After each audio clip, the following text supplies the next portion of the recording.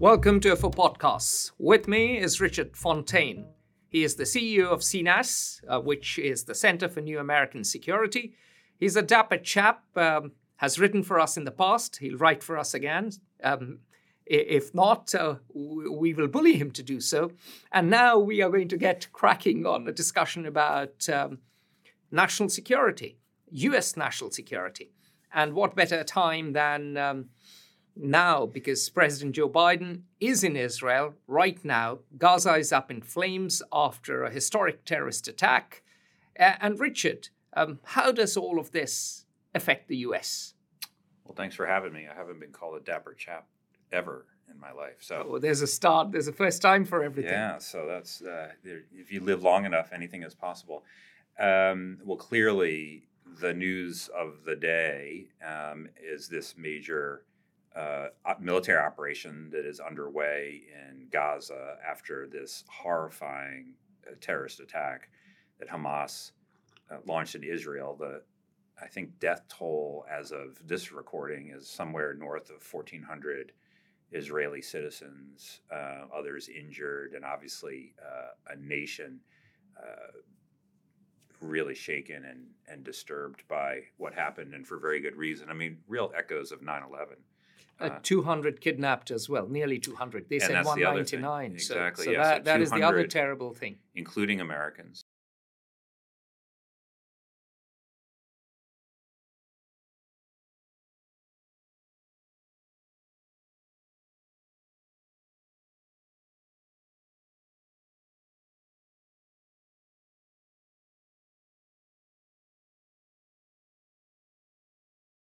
The President Biden is there now. He is quite vocal in his support for Israel and some of the steps that Israel is taking to defend himself and to go after Hamas. That is likely to bring about some opprobrium from the Arab world. We already saw today he was supposed to meet with the King of Jordan, the President of Egypt, and Mahmoud Abbas, the leader of the Palestinian Authority. They canceled after a report that a hospital in Gaza was blown up. Their initial reporting suggested it was an Israeli rocket. It sounds now like it wasn't, but they canceled on him nevertheless. And this is before even the ground operation has begun. And so the United States has been trying to broker a Saudi-Israeli normalization agreement and some other things in the Middle East. And this is going to make all of that more complicated. So Israel is fundamental to U.S. security in the Middle East, and Israel being at war with Hamas jeopardizes not just Israel, but the region as a whole. Potentially. Hopefully not. Mm-hmm. But right now there's a U.S. aircraft carrier task force that is right off the coast. There's another one steaming its way over. There's a Marine Expeditionary Unit off the coast. And so U.S. military power is surging to this region. The major reason it's surging to this region is to keep Hezbollah out of the fight, to deter Hezbollah from entering the fight. Because short-term nightmare is that while Israel's tied up in operations against Hamas in the south, Hezbollah, which has got much more military capability than Hamas does, in the north on the Lebanese border, decides now's the time to get into the fight. And then you've got a two-front war.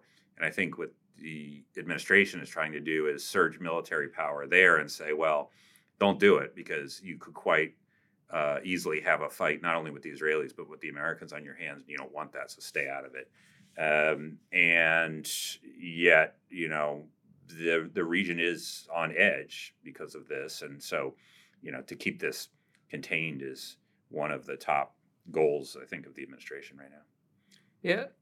On that note, to keep it contained being the top goals of the administration, the worrying fact, and by the way, Ambassador Gary Grappo, who retired as the head of the Office of the Peace Quartet in Jerusalem, was there with us. He has a full video, and we talked about this with him, but I'd love to get your view. The entire Arab Street from Morocco to Jordan has erupted. You see videos from Al-Aqsa, you see videos from the streets, you see videos from all over the Muslim world, actually, wherein people are talking about the Palestinian cause. Could this lead to an Arab uprisings too?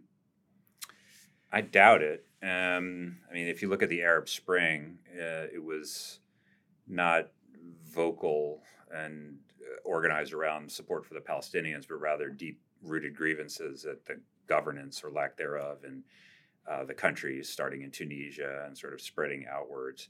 Inflation actually triggered it. So the standard of living, the economic, that's what I mean, the economic, especially the economic situation and the sort of sclerotic nature, particularly of the so-called Arab republics. But that hasn't changed yet. So this could be a trigger that could, cause conflagration. Or do you think the ability of the governments to navigate popular unrest is better now? No, I think the fact that it's focused on the Palestinians rather than the governments that are running these countries makes the governments feel more secure rather than less secure. I mean, the Palestinian cause has often been invoked as a way in Arab countries to focus resentment or anger away from the fact that many of these countries are very poorly governed with not great economic prospects, little political freedom, and so forth. I see. So, on the whole, you expect that U.S. national interests won't be greatly affected and the situation will be under control? No, I would not say. I wouldn't go that far. I wouldn't go that far. I mean, it's the Middle East. And so one of the cardinal rules of the Middle East is no matter how bad things look, they can always get worse. And Jake Sullivan forgot that. Well, he made an unfortunately timed comment. Yeah, I mean, I think he was talking about sort of the broader picture in terms of normalization and all that. But yes, I mean, you can never count on things to be calm in the Middle East, even if they might be boiling under the surface and waiting for some sort of spark. So no, you can't be categorical about these things. But I think that the effort now is focused on, again, trying to keep this conflict contained. And as I look around the region, there's not a lot of countries that seem like they would want to get into a fight. I mean, if you went back enough decades. It's not 1973. That's the point. Yeah, it's not the Yom Kippur War. Right, so the government of Jordan doesn't want to attack Israel. The government of Egypt doesn't want to. And no Arab government wants to attack not even Israel, Syria, with the possible exception of the Lebanese with Hezbollah. And the Iranians don't appear to want to attack Israel directly. They're happy to fight Israel to the last Arab, but not necessarily to the last Iranian. And so what they seem eager to do is to whip up proxies, of which they've got a number, to pressure or attack Israel rather than do it themselves. So, I mean, it's a cynical kind of way of proceeding, but it may end up at least taking the prospect of interstate war off the table. Well, you've talked about interstate war, and there is an interstate war on between Russia and Ukraine. Yeah. Does the conflagration in the Middle East give Vladimir Putin an advantage? It cuts a couple different ways. I mean, in one way, sure, I'm sure Putin is glad that there's something that is occupying the focus of the United States and Europe other than Ukraine right now. There's some limited amount of military resources that will end up going to Israel, maybe that could have been used elsewhere. But I don't know how much solace that's going to be. And I'll give you a counterexample. So the administration really wanted an additional aid package for Ukraine. It was unclear whether they were going to be able to get that through the House of Representatives. To count on the House of Representatives right now to do anything is a stretch. We don't even have a Speaker of the House. Nevertheless, the fact that Israel aid, which is widely supported in both the House and the Senate, is very likely to move. Packaging the Ukraine aid with the Israel aid is going to make it likelier that Ukraine gets military aid than before the war in Israel, which is good for Ukraine and bad for Putin. So, I think the real area where Russia and China as well would like to sort of make some metaphorical money is in what people started calling the global South again, and showing the United States as being, knee-jerk supporters of Israel no matter what, and indifferent toward the status of the Palestinians and all of that, and try to use that to undermine support for the United States and its positions. But I don't know that any of that's going to change the situation on the ground in Ukraine. So what is your read of the situation on the ground in Ukraine? Because there are two countervailing points of view. One point of view is that Ukraine is eventually going to wear Russia out. The other point of view is that Ukrainian economy cratered by 30% last year. It is barely growing. Russian economy has fared much better. Russia has more men, more material. And in this battle of attrition, Russia has the better hand.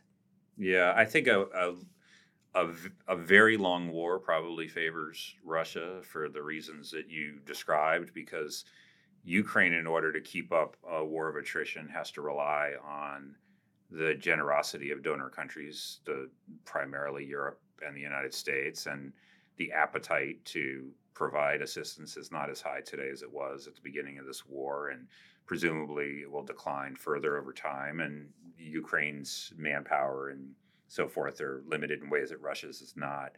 And Russia doesn't have those kind of constraints. It has, of course, other constraints, namely the fact that most of the folks who are fighting in the field don't really seem like they want to be there, and they have not been terribly effective. What this is sort of netted out to for the past, really most of this year, is not quite a stalemate, but something relatively close to a stalemate. I mean, the Russians earlier this year tried an offensive to push the Ukrainians back from their positions in the east. That didn't get very far. The Ukrainians tried a counteroffensive, which made some progress, limited progress in certain areas, but it was really tough with minefields and entrenched positions and all of this. And so you've got both sides continuing to fight quite vigorously, but not a lot of movement in terms of territory seized or given up, and certainly no movement toward an end game at the diplomatic table or anything else. Do you think there will be diplomatic efforts in the months ahead, particularly after the winter? No, probably not. I think we still got a lot of fighting to go. So, if we're doing this podcast again a year from now, my guess is that there'll still be a war between Ukraine and Russia. So then, by your own analysis, as the war goes on, Russia will increasingly have the upper hand. Generally speaking, yes, because of its resource base and things like that. But there's a bunch of unknowns. I mean, some of the new capabilities the United States has provided ATACMS to Ukraine, the HIMARS that the United States provided to Ukraine, a year or so ago, actually turned out to make quite a big difference. Who knows whether some new capabilities will make a difference for the Ukrainians? There's just a bunch of unknowns. So my guess is that there's fighting going on a year from now, but there could be a collapse of the Russian line somewhere. There could be, God forbid, a collapse on the Ukrainian side at some point. There's just a bunch of unknowns.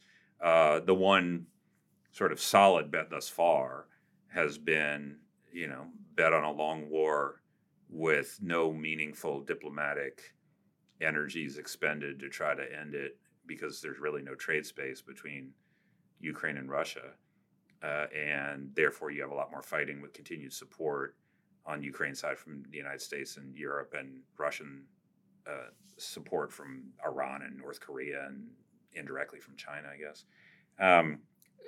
Yeah. So. Just a quick question for you. Are you concerned about the growing friction between Ukraine and its neighbors, such as Poland and Hungary? I'm not too concerned. I mean, Poland just had elections, so you're going to have a different government there anyway. That's true. But the Hungarian president just met Vladimir Putin. That's right. So I was going to say, I think we should distinguish between Poland and Hungary. Yeah. I think you should distinguish between Poland and Hungary even before these most recent elections. I mean, one was under the Soviet thumb and suffered enormously, and before that under the Russian thumb. The other was under the Soviet thumb, and of course suffered in 1956 tremendously when the Soviets crushed the uprising in Budapest, but it was part of the Austro-Hungarian Empire. So very different memories in both countries. All kinds of differences, including a different sort of character to the most recent governments in both of these places. Now, Poland's government will change over after these new elections to one that's more, pro-Europe and all of that. So I think any kind of tension with Ukraine is likely to subside there. Hungary is kind of the obvious outlier, and the meeting between the Hungarian leader and the Russian leader, I believe, marks the first time that there's been, a NATO leader meet with Putin since the war broke out. That's correct. And so, and it wasn't sort of a Macron fly in and try to, end the war sort of gambit. It seemed more like a, come in from the cold sort of thing, or some sort of solidarity kind of move. So yes, does that worry you? Yeah, it does. I mean, I think I think it would be much better if Hungary were a fully constructive member of NATO and of Europe and of the transatlantic relationship, and not, sort of throw bones to Vladimir Putin. But at the end of the day, I don't know how consequential that's going to be. I mean, that's not going to save Putin in Ukraine for sure. I see. There's another problematic member of NATO, Turkey. Yeah. What do you think Turkey's role is going to be? Turkey's role is always complicated. I just, a couple of weeks ago, saw President Erdogan in New York during the UN General Assembly. And you met the Sultan? Well, there were a few of us who met him, but did you get invited to Istanbul, to his 1,000-room palace, Aksaray? No, I'm still waiting for that invitation. But Turkey has had a complicated approach basically since the war in Ukraine broke out. I guess I would describe it as multi-aligned. I mean, it's certainly in a way formally aligned with the West and with NATO. I mean, it remains an alliance member and all of that.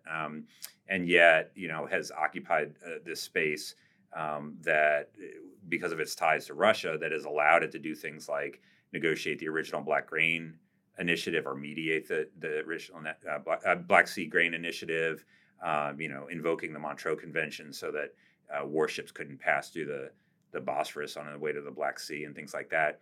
And so it's this kind of a middle position, I think, that the Turks have sort of scoped out, where they're sort of disproportionately important on some of these issues compared to another NATO member or something like that. And I think that's probably likely to be the role that they pursue. Well, there is another tiny little matter over which Turkey has collaborated with Russia, and that is in Azerbaijan. In Nagorno-Karabakh, all the Armenians have been kicked out. Mm-hmm. It is a form of ethnic cleansing. Yep. And that happened with Russia's blessings, and that obviously happened with Turkey's involvement. In fact, Erdogan was present in the Azerbaijani capital to announce victory. Yep. And that may not be the end of the game, because the Azeris look like they're poised to potentially invade Armenia and try to take the southern portion of that country, so as to build essentially a land bridge across what is southern Armenia. There is, to be fair, an Azeri enclave within Armenia called Nakhchivan, just as there was an Armenian enclave in Azerbaijan. Correct, but that enclave is not connected to Azerbaijan. Yes. You would have to go through what is Armenian territory. Exactly, and that's what they are planning to do. Right, so, but that's taking someone's territory, right? That is Armenian territory. So you have this potential seizure of territory by force on top of the ethnic cleansing that's happened in Nagorno-Karabakh, and it's a pretty bad situation. It does show a bit of the I guess, I don't know, realignment's probably too strong, but I think Armenians thought for quite a while that Russia wouldn't let something like this happen, and it did. And it didn't do anything about it, or it couldn't do anything about it, and the Armenians were on their own. But the Armenians bet on the U.S. They had this fond hope when I spoke to them that the U.S. would ride to its rescue. Well, I mean, I guess it depends on what you mean by ride to their rescue. But if they meant, troops on the ground fighting off enemy invaders, then we haven't done that for Ukraine or other non-allied governments. So, unless and until these countries are members of NATO or allied with us in some other way, I am afraid that that's just a hope rather than a realistic expectation. I mean, the other thing on the Turkey side that we should mention is blocking the Swedish accession in NATO, which continues to be a source of great frustration. I mean, the Swedes should be in NATO yesterday and would bring... At least they let the Finns in. They let the Finns in, and this is turning on what the Turks believe is insufficient crackdowns of Sweden against Kurdish activists. The Swedes tend to refer to this as freedom of speech and other things, and freedom of assembly. But I really do hope that the Turks will see the bigger picture here and relax their blocking of Sweden, because Sweden would be a great ally to have in the alliance. But Erdogan looks for a quid pro quo, Yeah, as a Swedish friend said off the record, a military man. Erdogan haggles like a carpet trader in a bazaar. Well, he wants to get something, Yeah. and I think the Swedes have tried to accommodate the concerns of the Turks, but they have constitutional and other restrictions from going, too much further. And I hope that the Turkish leadership at some point can say, okay, we've got what we've got, and ultimately this is a net increase in capability and power and so forth for the alliance, and therefore, let's let this happen. Will the U.S. have to bribe Turkey with F-16s and other goodies? Well, I don't know. I don't think bribing Turkey is the way to put it with the F-16s. I mean, the Turks wanted F-35s, and they decided to buy S-400 missile defense or air defenses rather, from Russia, and the U.S. said no dice. You could pick one or the other, but not both. And so now F-16s has been the fallback. I think F-16s is probably possible, but certainly, going along with that kind of thing is, the clear desire among the Americans to, see the Turks lift their blocking of Swedish accession. I see. So we should expect some quid pro quo then. Well, maybe on the American side. I mean, certainly if we're going to engage in, this kind of give and take. So much so for NATO and Turkey and Russia. Let's discuss what Glenn Carl, my co-author, calls the most consequential challenge to the US ever, which is the rise of China and the rise of an aggressive China under Emperor Xi Jinping. Now, my listeners will not forgive me for this. I was sitting with Richard Gere, and I left Richard Gere midway to come and fulfill my appointment with Richard Fontaine. So clearly you can see who's the biggest star in Washington, D.C. So many Richards. Anyway, so I've read on your website that the rise of China is a major concern. Now the US has 2 nuclear-armed adversaries. It's never had that before, and China is an economic power too. So what is your read on increasing tension over Taiwan and over the South China Sea? They're both, certainly, I think U.S.-China relations in general are going to continue to be tense indefinitely. That can be fine to some degree, depending on what issues you're talking about. I mean, we just have fundamentally different approaches to some key things. I mean, China wants to be the dominant military power in Asia, not the United States. The United States wants to be the dominant military power in Asia, not China. China wants to see a world safe for its brand of autocracy. The United States prefers to see the world safe for democracy. China wants to militarize the South China Sea and claim it for its own. The United States doesn't want China to do that. And you can go on and on. Oh, the U.S. Is doing freedom of navigation operations for a while now to keep the sea lanes open there. Right, which is something China doesn't want, right? So you can go on and on. And those are fundamental differences. The Taiwan issue is special because that, is the one issue that I think could lead to conflict. I think it's extremely unlikely that the United States and China are going to come to military blows over the South China Sea or the Uyghurs or pick whatever other issue that divides us. Taiwan, they could. And how do we know that? Well, because Xi Jinping has told his military to be ready for the forcible seizure of Taiwan by 2027. Doesn't mean he will, but he said be ready to be able to do it. And President Joe Biden 4 times publicly has said that if Taiwan is attacked, the United States will come to its defense. Well, maybe there's some wiggle room, but that's pretty categorical. So the wiggle room is decreasing, though. Right. So I think the Chinese believe the United States would defend Taiwan. I think, I can't speak obviously for the President of the United States or for this President of the United States or anything, but I think he's made pretty clear kind of how he sees things. No, but you're an analyst, so you have a good read on the situation, in particular about American policy.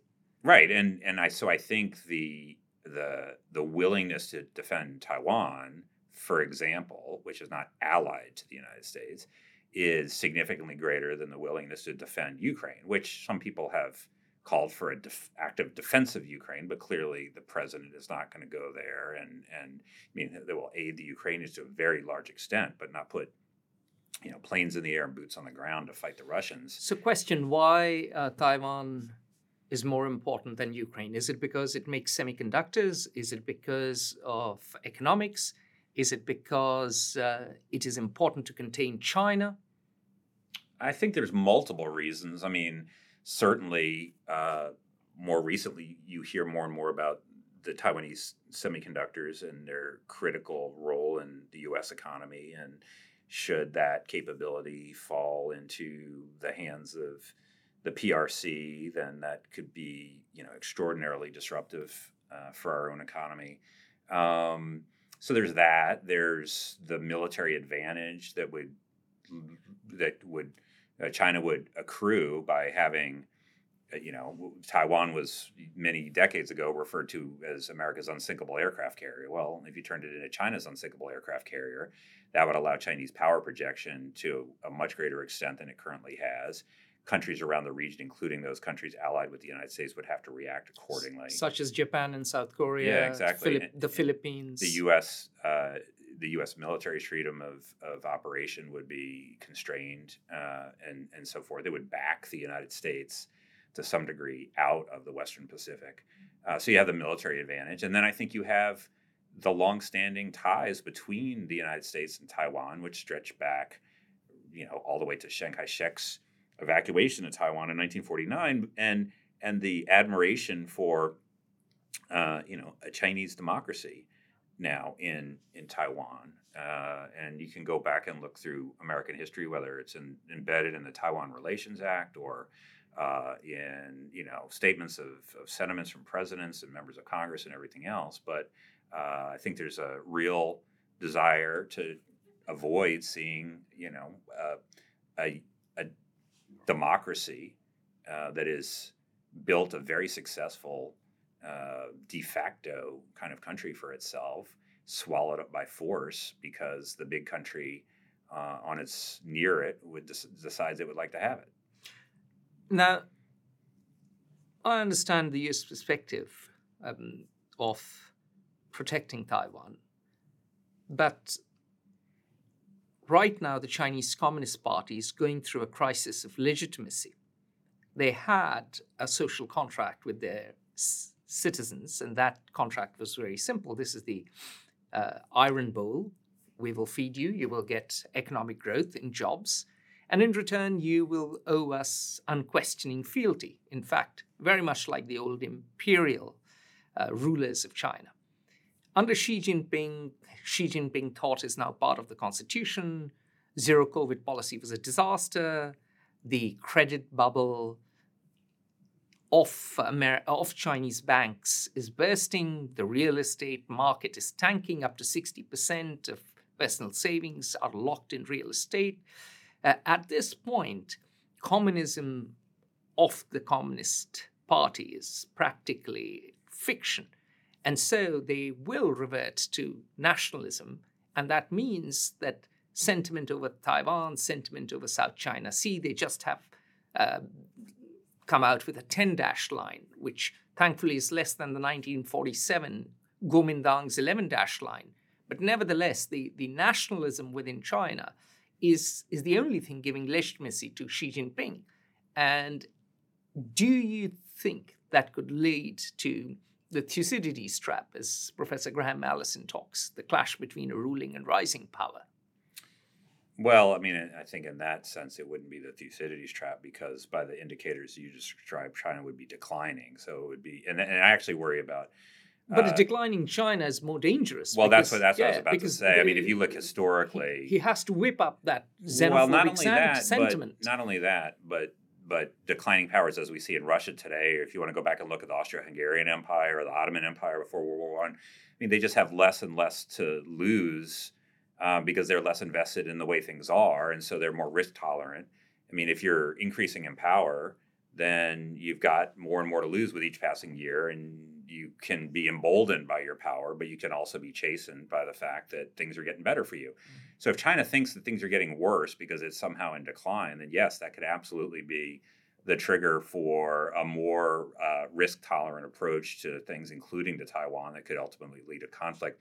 That said, I'm not convinced China's declining. I mean, part of this is a matter of interpretation. And, you know, in Washington, it seems to have flipped from everybody worried about China's rise for years to a few months ago, everybody started worrying about China's decline overnight and pointing to exactly the same things you have. Well, look at the stock of non-performing loans, and real estate, and youth unemployment's above 25%. Yeah, they're all going to temples. So, you know, and some of these things are not entirely new, but, you know, this also depends on what you look at. And China's military might, which we care a lot about, is increasing in power. Their defense budget is not zero. Their growth rate is come down, but their economic growth rate is not zero, and their population is actually declining, and so their per capita income is rising. This year, they might be in recession, though. Might be, but so far they haven't been in negative territory. So my point is just that, yes, compared to the big economic growth rates of yesteryear, China has slowed down. Has it started contracting? No.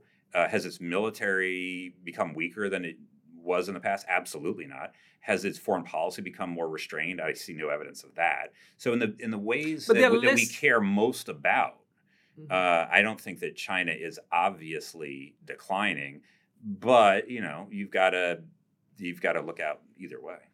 But they're less invested in the world, with all this talk about industrial policy, CHIPS Act, promoting semiconductors here, with talk about decoupling, talk about globalization, talk about reshoring, nearshoring, friendshoring. And that discourse is not only there in the US, it's there in the EU, it's there in India. So China certainly is not going to be as reliant on exports as before, which means that they will be less invested than before in their relationship with the rest of the world. Yeah, I have a different take, which is not that those things were the drivers. I think that at the strategic level and at the level of Xi Jinping, after the global financial crisis and other big international events, which Xi Jinping believed were evidence of fundamental flaws in the West, the Chinese leadership concluded that the West Day was essentially done, that China was essentially in the ascendance, that ultimately the world was going to have to get used to a dominant Chinese role, certainly regionally and then globally, and that you could expect the United States and its Western friends and allies to try to cling to the prerogatives they used to have, which were anachronistic and not a function of the way the world should be. And so it was going to be pretty tense as the U.S. declined and China rose, but that was just the way it was going to be. And I think they still believe that. They may believe it, but Xi Jinping hasn't shepherded the economy very well. And he is the son of a disgraced Marxist, and he's almost swung the pendulum back to Marx. Back to Mao. I apologize, I said Marx. And Mao, of course, centralized the economy, centralized power, and gave China some good things, but also the Great Leap Forward and the Cultural Revolution. It was Deng Xiaoping who said it doesn't matter if a cat is black or white as long as it catches mice. In fact, he gets the credit for spectacular growth rates. Under Xi, China seems to have reverted back to Maoist centralization, and the economy is not doing as it was. Now, there was no way it could have kept up the growth rates, but his policies haven't helped either. Yeah, no, that's right. Now, I mean, he's clearly not going back to Mao in the sense that, I mean, people aren't melting down their farming implements to make, steel in the backyard. No, not to that extent. And China may be ultimately caught in the middle income trap as a result of policies or whatever you want to attribute it to. Certainly, some of their policies have not helped. But even very recently, the assumption was that, a graph that showed Chinese economic growth would go up and to the right indefinitely at a pretty steep pace. Maybe slow down, but it was people kept saying, well, China's not yet the world's biggest economy, but it will overtake the United States by X date, and those dates seem to kind of get closer and closer in all of this. Now you don't hear that so much. Well, anymore. Glenn and I were always contrarians because never in history has any economy grown endlessly and continuously. There have always been slumps and then spurts. So we were contrarians because we thought that the economic laws of gravity would catch up. Well, and they might be, right? I mean, and so I think then the question is, do they catch up in a way, if they are they catch up in a way that's sort of structural, that would require structural change such as that the government under Xi Jinping is either unwilling or simply unable to make those changes? Or is this sort of natural fluctuations? We're not that long out of COVID. They opened up way later than everybody else. They've got this real estate bubble, but we've had real estate bubbles. The Japanese have had those can burst and economies can move on without, going backwards tremendously. I just don't know the answer to that question. But what does seem interesting to me is that, given the economic issues that China has, you could imagine Xi Jinping going in one of two ways. One, he could go in the direction of Mao and saying, well, forget the economy. This is about nationalism and the party, and we're going to be aggressive abroad and all this other kind of stuff along the lines of what you were describing before. You become more risk tolerant, more let's rally around the flag of nationalism and the party and all this. Or he could go more in the direction of Deng Xiaoping and say, well, look, it's economy first. It's one thing to be aggressive abroad when, our economy was growing at 10%. But if we're at 2%, then, we got to focus our energies elsewhere. There's nothing I see that suggests the latter. Maybe it's to come, but I doubt it. It seems like it's not, that we need to actually focus on the economy and bide our time for some amount of time in a Deng Xiaoping sort of way, but rather, you still have this kind of expansive view of what China should be doing in the world in a rather brusque way in which it should be doing it. And I think that in turn flows from this core conviction that the leadership has that this is just the way the world is going. That yes, there may be ups and downs here, maybe 2 steps forward and 1 step back, but ultimately there's going to be a dominant position for the world in China. And ultimately, there's going to be a decline in the power of the United States and the West and a change in kind of the international order to better reflect what they believe is the accurate distribution of power and the way international legitimacy should reside. So we'll see. We'll see. On that note, Richard, it's been lovely to have you. Have a wonderful rest of your day. Thank you for making time for us. We'll see you again on FO Podcast, and we expect an article from you very soon. Thanks for having me. Appreciate it. All the best. Bye.